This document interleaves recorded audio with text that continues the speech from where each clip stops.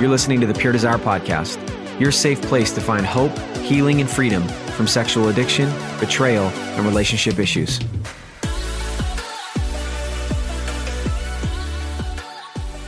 Hey people, I am your host, Trevor Windsor, and you are listening to episode 106 of the Pure Desire Podcast. I'm here with my co-host, as always, Nick Stumbo. What's the deal with that? I'm just going to say it, I have no idea. No idea. That is my best attempt at a Jerry Seinfeld impersonation. Oh. He's known for the what's the deal with, and then he's got all kinds of different things. And so from time to time, that phrase pops into my mind. What's the deal with that? Have you heard Jimmy Fallon's? Jimmy Fallon does an excellent, obviously it's an embellished version of Jerry Seinfeld. Yeah. I am not a Seinfeld viewer currently. People keep telling me you need to watch it. I'm sorry. I'm apologizing to everyone who's judging me right now, but I will get there eventually. All right. It's a lot. There's a lot of seasons, so take your time. There were definitely some high moments. There were a lot of episodes like I just didn't. They're finding the humor in everyday life, though. I always appreciated that. So we could continue talking about that, and we would enjoy it, but we're not going to. We had Tyler and Sherry Chinson on the episode today. Tyler is our clinical director, and Sherry is one of our co-clinicians, and they're both on our clinical team, and they see people all the time dealing with really sexual addiction and recovery. And today we had them on to talk about disclosure. Yeah, and it can be kind of a heavy topic, so maybe it's good we started with kind of a light intro and a little bit of banter there that as the listener will hear, some parts of this interview maybe are challenging to hear, especially depending on where you are in your journey. But we just want to encourage you. There's a ton of hope in this process. There's many, many couples that have walked through this very thing, and we haven't all done it perfectly. Mm-hmm. And we saw growth and good come from it. And so just keep that perspective in mind that while there are hard things we have to face, there's great good that can come out of this process. Yeah. So go in with an open mind, understanding that the reason we're talking about this is because it's a part of the recovery process. So enjoy the podcast. All right, Chinsons, you guys are here. You're in the house. Feels fantastic. Yeah. Do you like the table? The new it's look? Wonderful. I like the table. I like the plants. That's Amy Windsor right there. Chanel, give her a plug. She helped out with that. The wife. I like it. Also in Marshalls. We love Marshalls. Yes. Marshalls is the best. So guys, we're going to talk about, even before we started the episode, this is a heavy, big topic. And so let's just kind of from the get, make sure people understand if you don't get every single question answered about disclosure, that's why we're here. Reach out to us, ask us more questions. If we have to do more follow-up episodes, we are totally fine with that. But we are going to do our best to scratch the surface and get under the surface a little bit of disclosure. So let's just start with a really important question. What is disclosure? Disclosure is writing out and communicating one's entire sexual history to their betrayed spouse. So that is a big deal. It is a big deal. It's a very big deal. And the process is well thought out. And both parties are supported through that process of disclosure. That's the ideal. Yeah. But disclosure is essentially opening up and being honest about one's story and sharing that story and establishing a baseline of trust, essentially. And even before the episode started, we talked about, too, identifying this is full disclosure is what we're talking about. Correct. Right? Yes. That's right. Okay. That's right. It's important to know that full history, not just a piece of it. The betrayed spouse really needs that respect of knowing the whole story. One of the things I feel that I can bring to the episode, or that we often do as we have guests, is we're hearing all the questions that we can hear people have asked us, or that as they hear you launch into this topic, like, well, what about, and this. And so one of those questions that comes to mind just as a follow-up, what is the value of a full disclosure, like a full sexual history, as you said, Tyler, versus some might feel like, well, can't I just share what's happened in the time frame of our relationship? What's the value of doing your full sexual history versus confining it to the time frame of your relationship? It's amazing what comes out of that entire history as it's shared.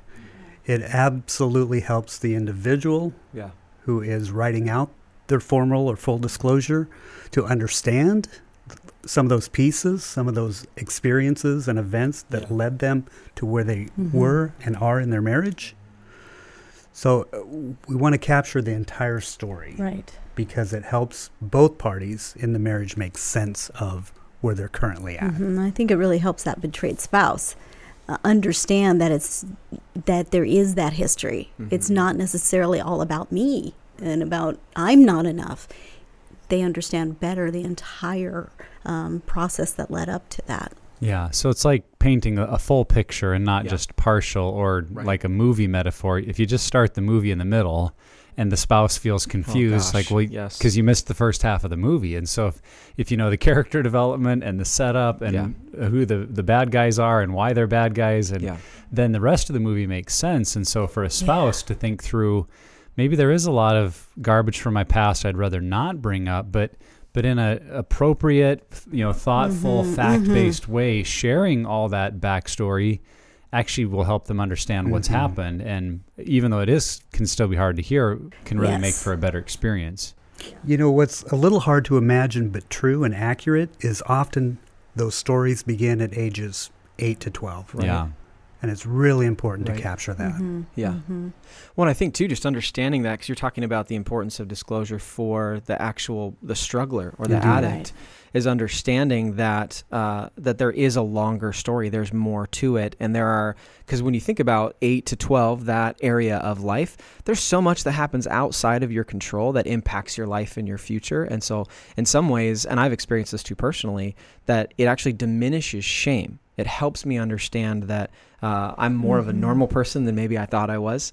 But that's the nice thing about having the whole story, is I better understand myself, and then what recovery can even look like in an amplified way moving forward. Yes. Yeah. So another question or thought process I can hear listeners going through is, wouldn't it be better to just leave this private? What they don't know can't hurt them.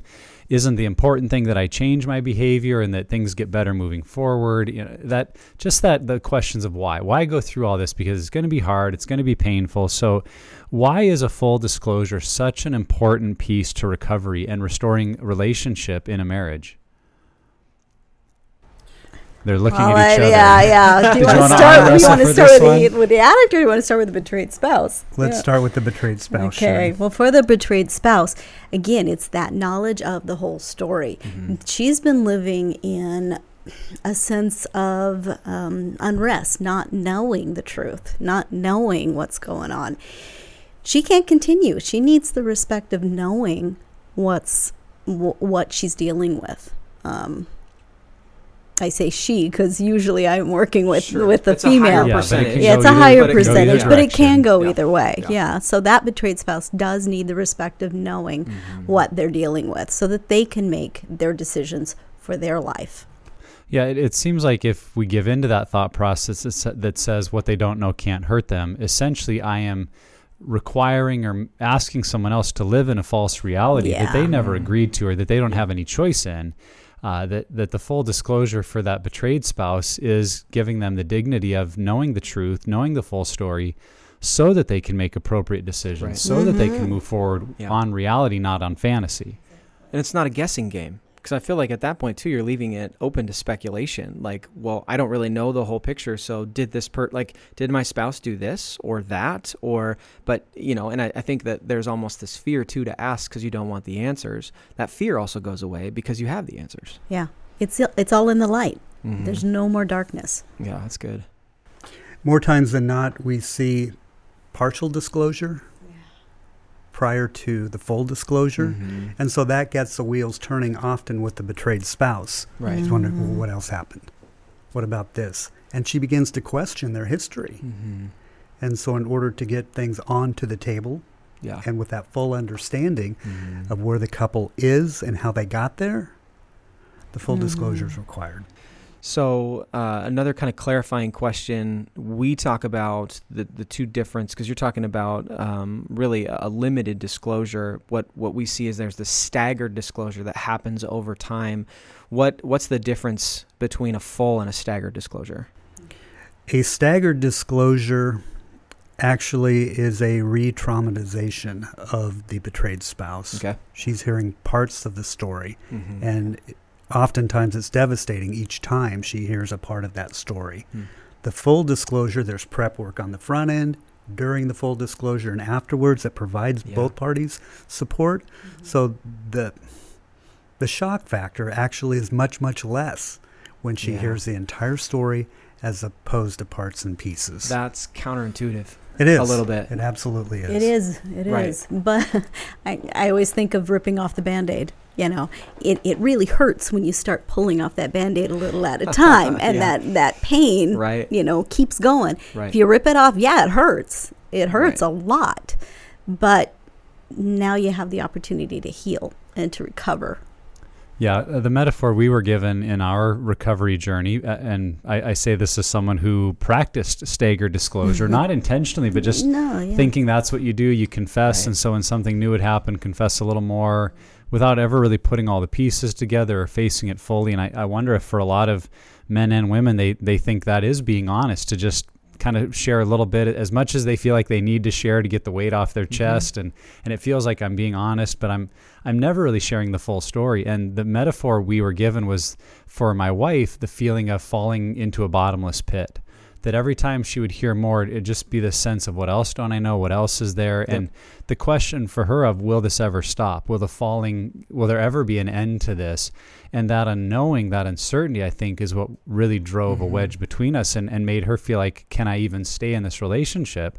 So what the full disclosure did in that analogy was created a firm foundation, a bottom. And even if it was a deep pit, and for every person, how deep the pit goes might be a little different based on how long it's been and how much activity, but it actually created a bottom where both spouses could put their feet on firm footing and know, this is our truth. This is where we are. We might not like it, but at least we know where we are, and we can start climbing and building back up. And that wasn't possible until that full story had been presented by me to my wife. And so maybe that analogy would be helpful to someone else to just think about, why do this if it is very difficult and daunting. And it's important to know that even if you do this process, and we'll get into what it looks like, even if you do this perfectly, like textbook, it's still going to be really painful. And it's not going to be, it's going to feel like it gets way worse before it gets better. But I think what I'm hearing you guys say, and what we've experienced just through doing, group work and with counseling, is that it's a necessary and very needed part if health and recovery is in your future. It absolutely is. It's often the most challenging and difficult part of the process of recovery and restoration, but it's also the most needed. And we talk to couples after they've been through the Pure Desire program, and they often say that was the most difficult, but also the most helpful. Not uncommon to hear that. Yeah. So you kind of alluded to it earlier, that there's work that you do before a full disclosure. Let's talk about what that is. What's the recommended work, recovery work, if you will, that's done before a full disclosure? Can we just say one thing? Don't wing it. Don't wing it. Have a structured process, because winging it usually ends poorly for both parties. So that would be our first recommendation. Also, there's a need for a plan and a structured path forward on how to do that well. And we at Pure Desire, we encourage that professional support. It can't always happen, but in the optimum world, it would happen. There's got to be that self-care going on too. There's got to be group support. There's got to be people who you can go to and talk to and process through some of your fears, some of your worries. And it really can't be your spouse.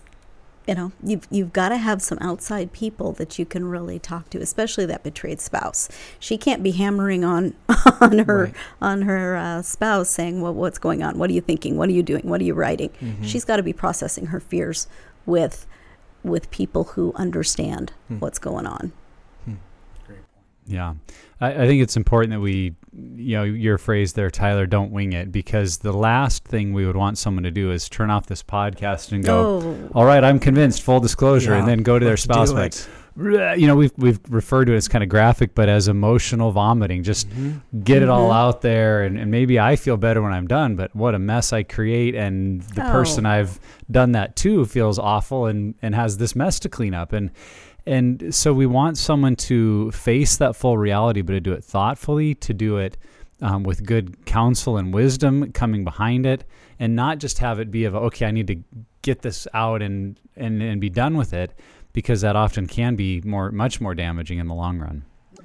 So there are a lot of people who've been in recovery or maybe are in recovery that are going to have this situation happen where a spouse demands a full disclosure like immediately. So maybe they're just starting group, maybe they're interested in group but haven't started yet, and they got caught with something. Right, and a spouse goes, I want to know everything, go.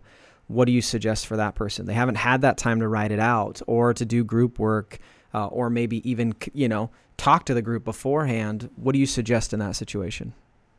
That's not the optimum approach to receiving an individual's history, because it will be in parts and pieces. Yeah. The addict has not had an opportunity to thoughtfully present his whole story, and that's required, or will be repeating that process in the future. So what would we suggest? Integrating group, get the guidance of a facilitator or even a professional.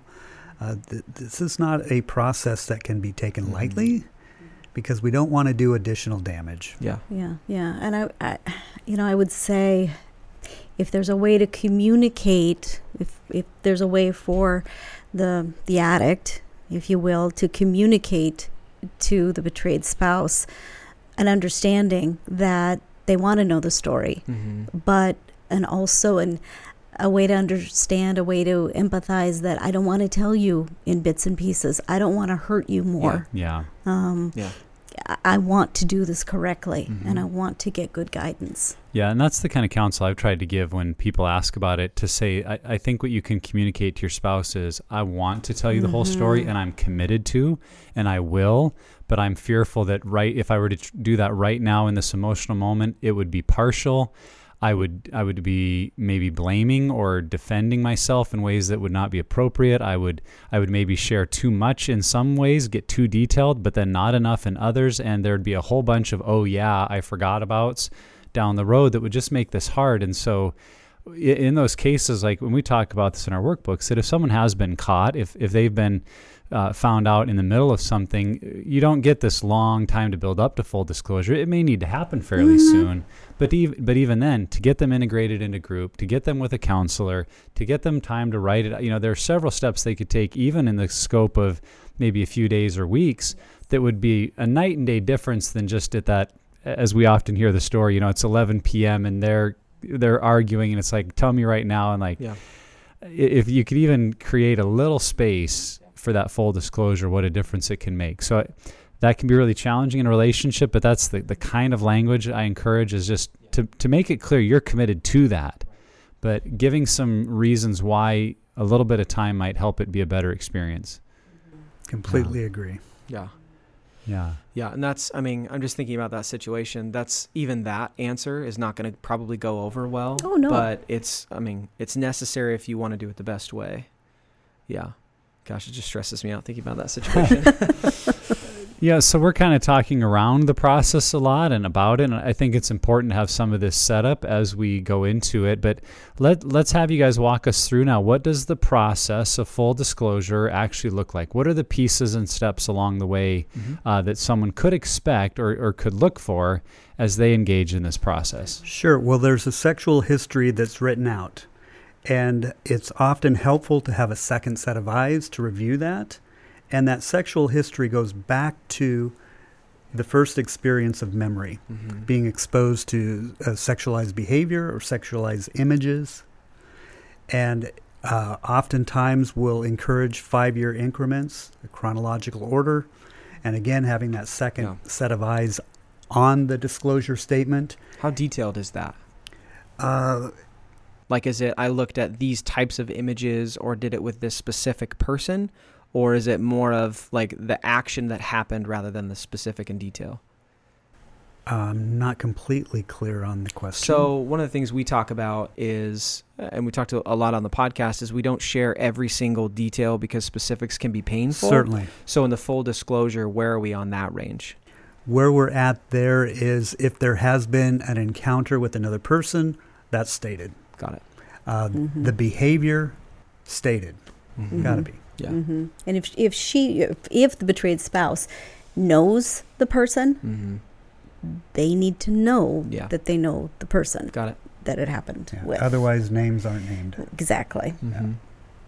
So the chronological order is constructed, second set of eyes, and then from that chronological order, often an individual will write out a narrative.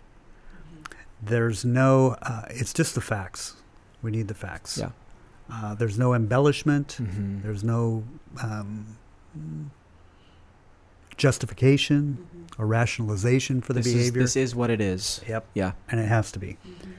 And so we also talk about a polygraph, and if that's important to the betrayed spouse. And if it is, that creates another layer of essentially work that needs to be done by both parties. Right. She will need to write questions that she might have. And those have to be formatted in a certain way. Yeah. So she's going to need guidance. And the polygraph creates like a foundational kind of baseline of we know where we're at, black and white. It's helpful to get a third party to verify truthfulness. Yeah. They are telling you everything. Yes. Yes. And that's often one of the questions from the spouse. Have you been completely honest with your history? Are all the pieces in place? There's also a couple of letters that are written. Yes. When I'm working with betrayed spouse, I have them write a couple of letters. One is a letter, an initial emotional impact letter. They know how they feel. They know how the behavior has impacted them up to now, and it helps them to process through that pain in that way, in a letter format. They're going to have an opportunity to write a follow-up letter to that after they do know the whole story. But up until now, this is how this has impacted me. They also I have them write a letter to the person I thought I married. Going back and thinking about, why did I marry you? What were the things about you that made me want to marry you? Yeah. That helps them think about, not everything has been terrible. There have been good points in this relationship, because they need to have some hope that it can go back to that place. And then also we talked about the polygraph questions. Usually they can write 3 polygraph questions for answering during that polygraph situation. Exam, So after the polygraph, if there is a polygraph, the results come back. Just depends on the scenario. It may be handed to the individual. It may be emailed to the couple afterwards with the results of the polygraph. And from there, that is often read between the 2 parties. And if there's a third party involved, it's read by them. The results of the polygraph. And after that, the individual will read his full history. And that's when the disclosure takes place. Oftentimes people think the disclosure should take place before the polygraph. Yeah. We're reinforcing truthfulness. And so the question is, have you been truthful with your full disclosure? And that, is often one of the questions. So that the spouse knows as they hear it, what you're hearing is accurate, it's factual, it's the full story. Otherwise, a spouse who's feeling wounded and has this lack of trust is maybe listening to the whole full disclosure through this lens of, well, this is probably only half of it, and what aren't you telling me? And that's not true. And especially if they've experienced that staggered disclosure. Yeah. Well, you told me this once, and you told me it was everything. Is this really everything? And here we are again. The interesting thing that sticks out to me as you guys are describing it is it's not something that just the person struggling or the addict does. It's a process that both parties are putting a lot of time and investment, emotional, like physical, there's a lot of effort on both ends, which I didn't realize that was as, involved for both. Yeah. So one of the questions, again, that I'm hearing from listeners and that we've had come up quite frequently is when a spouse wants to ask questions about fantasy. And in particular, it'll be things like, well, have you ever lusted after any of my friends or my sister or people we know at church? And they're looking for details, not about actual behaviors, because as we've already discussed, if it's an actual behavior and interaction with another person, that's that's another matter that needs that reality. But what about when it's lust and fantasy, and the betrayed spouse is wanting to know and asking that? In fact, I've heard those very questions. My sister, my friends, people at church. How should the addict, the one struggling, respond to that? And is that helpful to answer those questions? Mm-hmm. I call that pain shopping. The spouse is really, wanting to find something they can hold on to. So I think in that situation, it's really important for that spouse to be able to process again those reasons why you want to know this. Those are the things they need to process with their group members.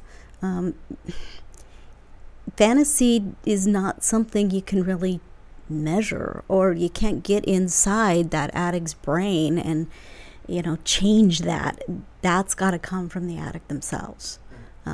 So the spouse needs to learn to understand that and manage their own fears. There's a fear base in that, and they've got to learn to manage that. When we begin asking questions about thought and thought process, that is a slippery slope. Mm-hmm.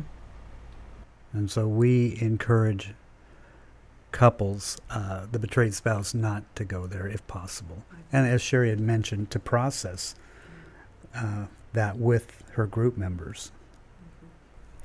Well, and it seems like to me in a lot of those situations, the spouse asking, they're trying to understand the person's lust.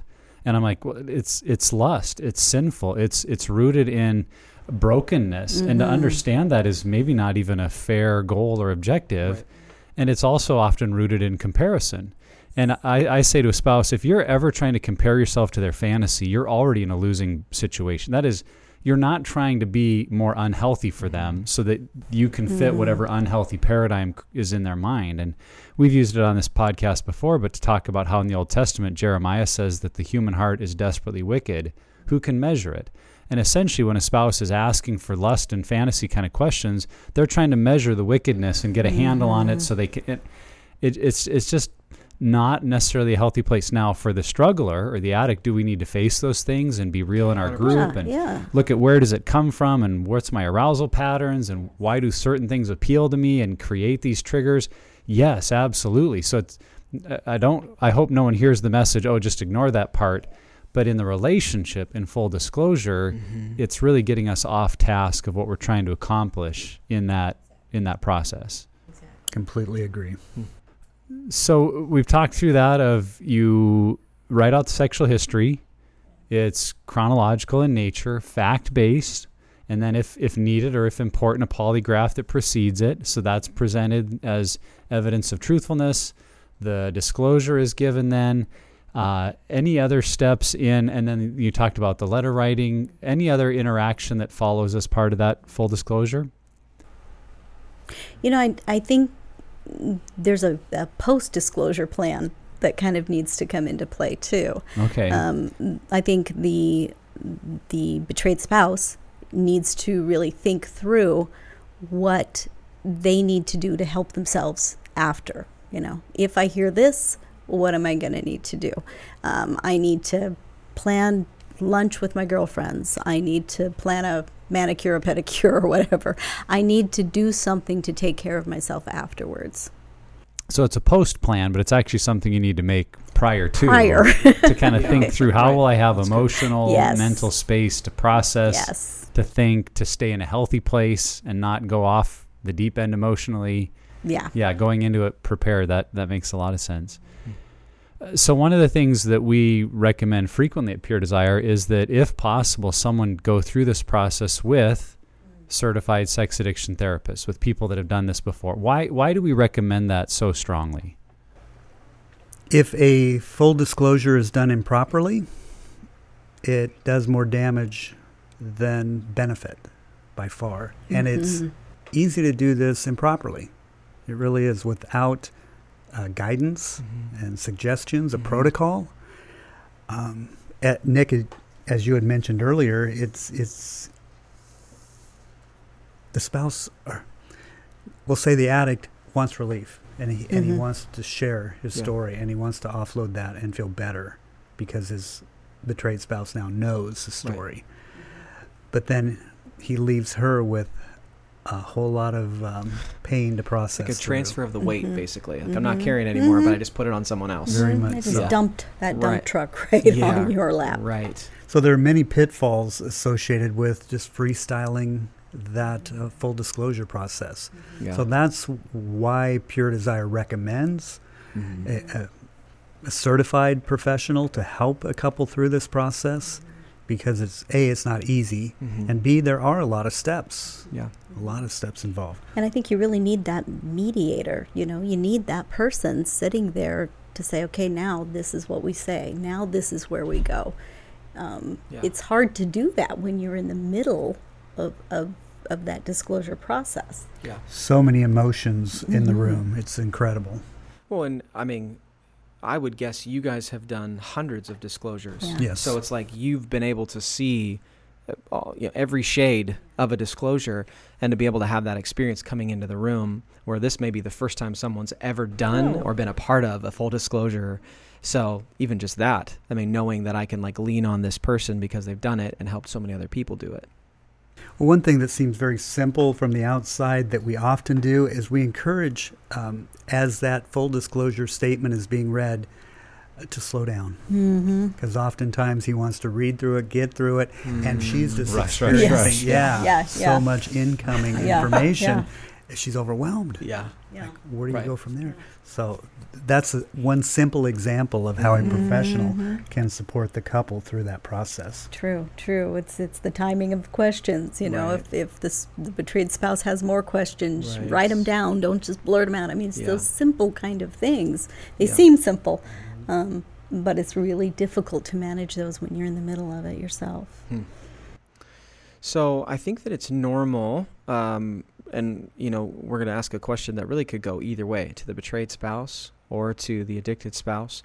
The question really is, what if there is, and there usually is, fear that what's disclosed could end the marriage? And I can see from both perspectives, a person, whether it's a man or woman struggling, I'm about to share this information that could destroy this marriage and blow it up. And then on the other side, a betrayed spouse, what if information I hear makes me not feel safe anymore? What if something happened that for me, I just can't overcome it? And so I think in some ways that fear, it makes total sense, would keep you from wanting to enter into a full disclosure. Indeed. So what should people do to overcome that fear? That question just underscores the need for that professional guidance. I know that's kind of a dodge answer to the question, but really, to provide a response to the question, to cover the gamut, wouldn't be fair to the listener.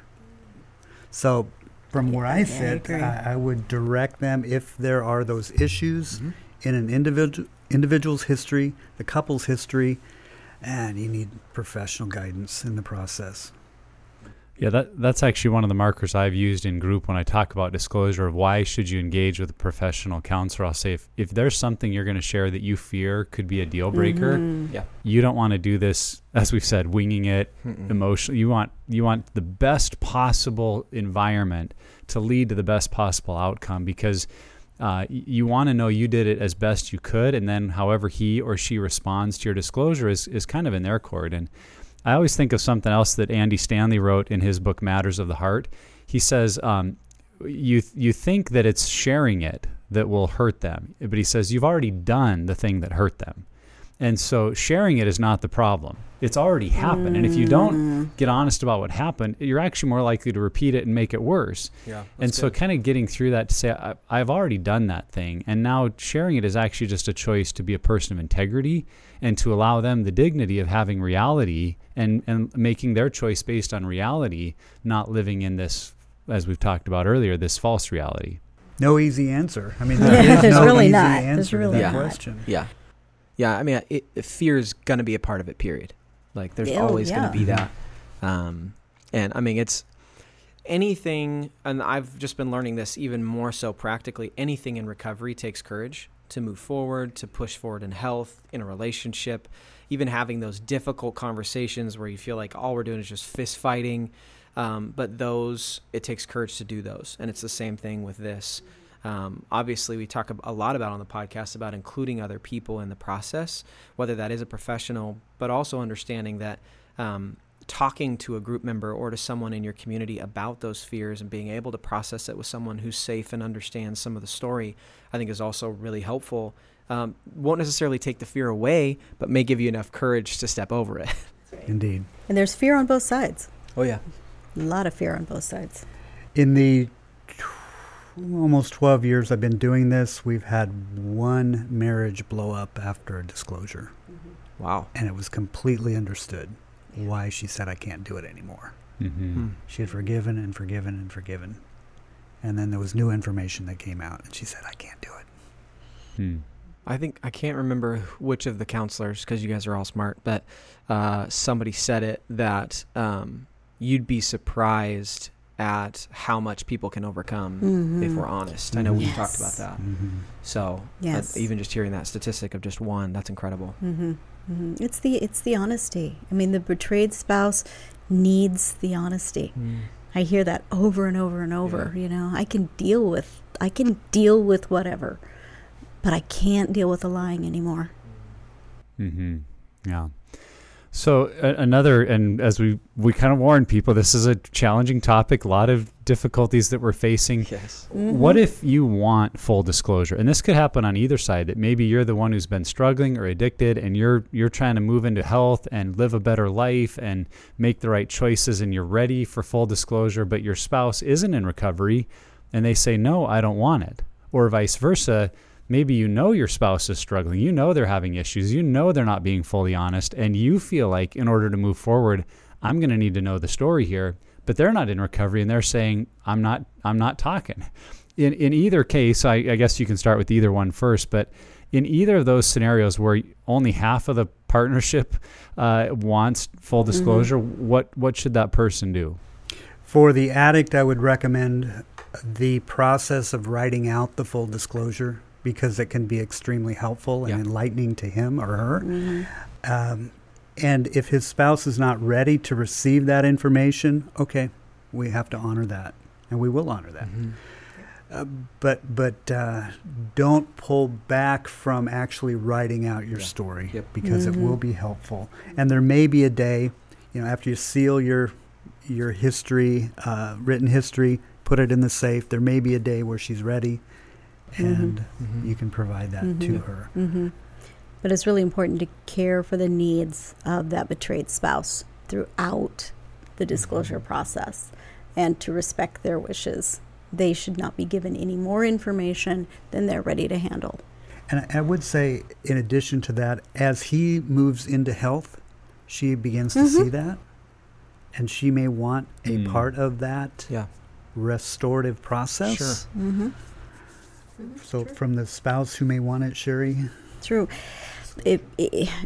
She, again, if the betrayed spouse wants it, the addict doesn't want to give it, there's no way to make somebody do something that they're not going to want to do. Mm-hmm. So all the betrayed spouse can do is take care of themselves. Yeah. They have to, again, continue in that group work. They have to continue in their own path of healing. They have to establish their boundaries, what they will accept and what they won't accept. And they have to continue on that path. Again, hopefully the addict will see that recovery in their spouse, and then they'll come along too. We try to be careful as a ministry to say that we believe in a biblical view of marriage. We believe that God calls us together for that lifelong commitment. Mm-hmm. At the same time, we run into situations where a spouse has to decide at what point can the relationship be sustainable, because we know that trust is a deep, deep need for a healthy relationship. And if one spouse is saying, I know there's stuff going on, and you're not willing to tell me, they have to kind of discern, what am I willing to live with? Can I live in a relationship where my spouse won't even allow truth to be the foundation of our marriage? Because then there's not going to be much intimacy. It's going to be difficult to have sexual relationships with someone you don't trust. And I think for the spouse, as you've said, to create some boundaries, and not doing it vindictively or in a mean spirit, but just out of kind of a truthfulness of, I need to know if I can trust you. I need to know if you've been with other people. I need to know whether or not I'm the only one in your life. And if you can't be honest about those things, I don't know what kind of relationship we'll be able to have. And again, for that person to really seek out professional help, to have a group around them so that they're not just acting, because it is emotional and we don't want to just react out of that emotion, but there do come some hard conversations that need to happen. And I've seen for people that can be the wake-up call where the one struggling goes, oh, this is a lot more than I realized. Because I was kind of in that situation with my wife for 10 years saying, it's my problem, I'm dealing with it. You only need to know this part, and I'm not going to tell you that much. But when it kind of came to that recognition that it was really breaking the relationship, that's what created willingness on my part to change. And so I think for that spouse to try to help them have the right conversation and approach to say those hard things may be what they need to do to create that reality for the one who's struggling to have to maybe deal with some things. I think something you said too is really important is it goes back to that group support. We don't want those boundaries to be vindictive. We want them to be supportive of yourself. We want those boundaries to be realistic, and we want them to be helpful. We don't want them to be a gotcha moment. So we've talked about it a little bit already with some of the work that both spouses are doing, kind of going into a full disclosure. But what are some other things that a spouse, specifically a betrayed spouse, can do to prepare themselves for, when we talk about it's painful, it's necessary, you use the analogy of ripping the Band-Aid.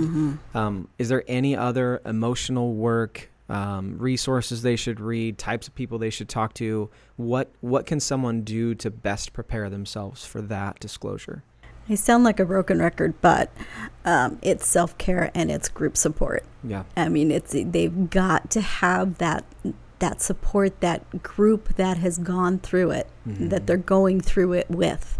They've got to be with people who are a little bit ahead of them, who may have gone through this process before and who can really support them as they are learning to go through it. They've got to learn to process those fears that are coming up, those concerns with that group, and to keep going back to that group because they can't process in that moment with that spouse. Spiritual support, emotional support, and supporting themselves physically, exercise, eating right, and establishing that community around them. Yeah, I like what you say about, going in with the prayer support and kind of spiritually prepared. And the other thing I try to encourage people is to go into that with just an open heart, to not predetermine, well, if they share this, then I'm going to do that. And if this is revealed, then I'm out of here. If they confess to that, it's over. Because now you've kind of painted the whole person into a corner, and it's not really going to be the full disclosure process. Now, there may be things that come out that create some really hard decision points, but I think if you just listen with an open heart and mind, and then, as you talked about earlier, Sherry, have kind of a plan of how can I get some emotional space here? Who can I go to for support? That over time and with the help of godly wisdom in your life, you'll come to the right conclusions and decisions of what to do with that information. But if you predetermine your response, you're not really listening to the disclosure anymore. You're just looking for that one thing to decide, okay, there's my decision. So I think trying to stay open and then allowing God and others to lead you after that is very important. Yes. Yeah. I've had a lot of women come in with, this is my bottom line. If I hear that he's done this, that's it.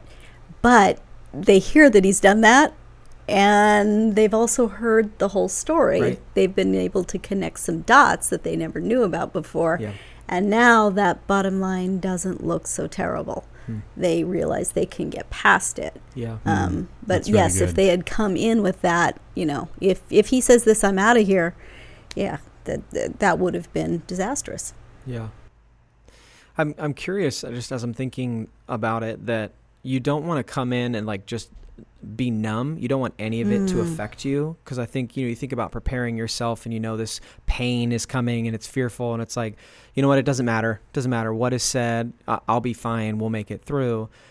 And I'm just wondering if that's healthy.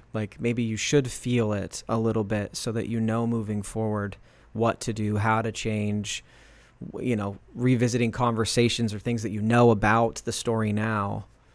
Yeah. what is it? You've got to feel to heal. Yeah. Mm-hmm. Cheesy but true, right? It is true. Yeah. It is. It is. One more thing I'd like to add about the betrayed spouse is she didn't sign up for this. Yeah. Or he, depending on the situation. Yeah, certainly. And so to have to do this really, really difficult work requires resilience, determination, strength. Yeah. It's tough work. And she's part of that. The betrayed spouse is part of that. Yeah. Even to step into the room means there's a level of investment in the relationship. Yeah. Tremendous courage. Yeah. Well, and what I hope people hear in this podcast is that there's tremendous hope on the other side. That we talk to so many couples that, in the midst of it, hard, messy, challenging, but I think of a couple we heard from just this week sharing some of their story. They're almost glowing with the marriage we have now that we've wanted, the ways we're helping other people, the ways we communicate with each other, how we're better parents. I mean, they would say so clearly their whole lives have been changed. And the only way they got there was through some pretty messy stuff. And so if you are that spouse wondering, is it worth it? I didn't sign up for this. Do I want to do that? I hope you hear that side of what can happen on the other side is so much better. And my wife and I experienced it so much better than you expected. That is the goal that keeps you moving forward. And so we've been talking about it quite a bit. The full disclosure has happened, and now there's the what's next. So Tyler, share a little bit more about what happens after the disclosure process, and what do those steps look like? Oftentimes it's dependent upon how well the disclosure went. Naturally, yes. Yeah. So where there is group support, perhaps even professional guidance, it's encouraged that the individual who disclosed remain open and honest, because the spouse will have questions. That's really important, to be present and available and not just shut down and say, I've told you this story, it's over. Yeah. It doesn't work that way. Yeah. She will have residual questions. Yeah. And so to be open and honest and available to her, what this couple is doing is they're beginning to establish a new norm. And it feels very uncomfortable, likely, for both of them. Yeah. And as they're open and responsive, have a heart to receive, where there's empathy, there's hope. Yeah. It always feels like that's the time when you can, when we're working with a couple, that we can start working on the marriage, and really strengthening and becoming that new normal. Yeah. The disclosure is work, but it's not the big work, is what I'm hearing you say. It's a huge first step, but then the work comes after. This is kind of the starting blocks, if you will, of recovery or healing in a marriage. Yeah. That's scary. Right? That's a whole different podcast, totally. I think. Yeah. Totally. Well, and I think that's a reminder as we're getting towards the end here, to keep in mind what we've talked about today is one piece of the puzzle. It's one stage of the journey.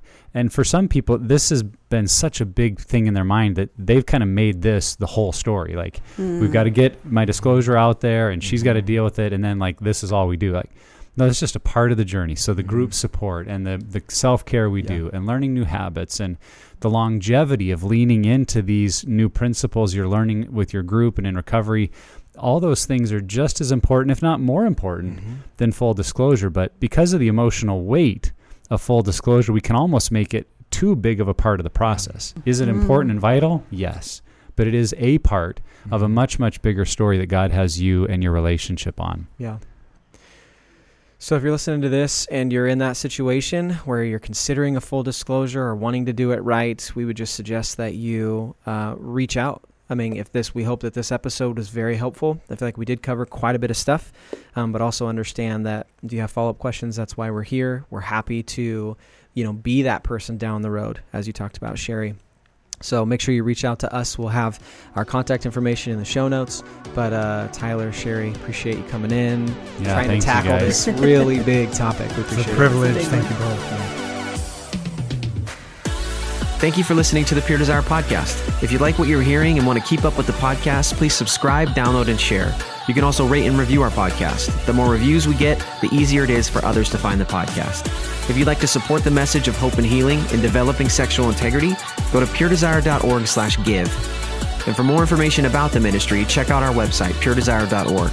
And you can also follow us on social media, @PureDesirePDMI, Once again, that's at Pure Desire PDMI. We'll see you next time.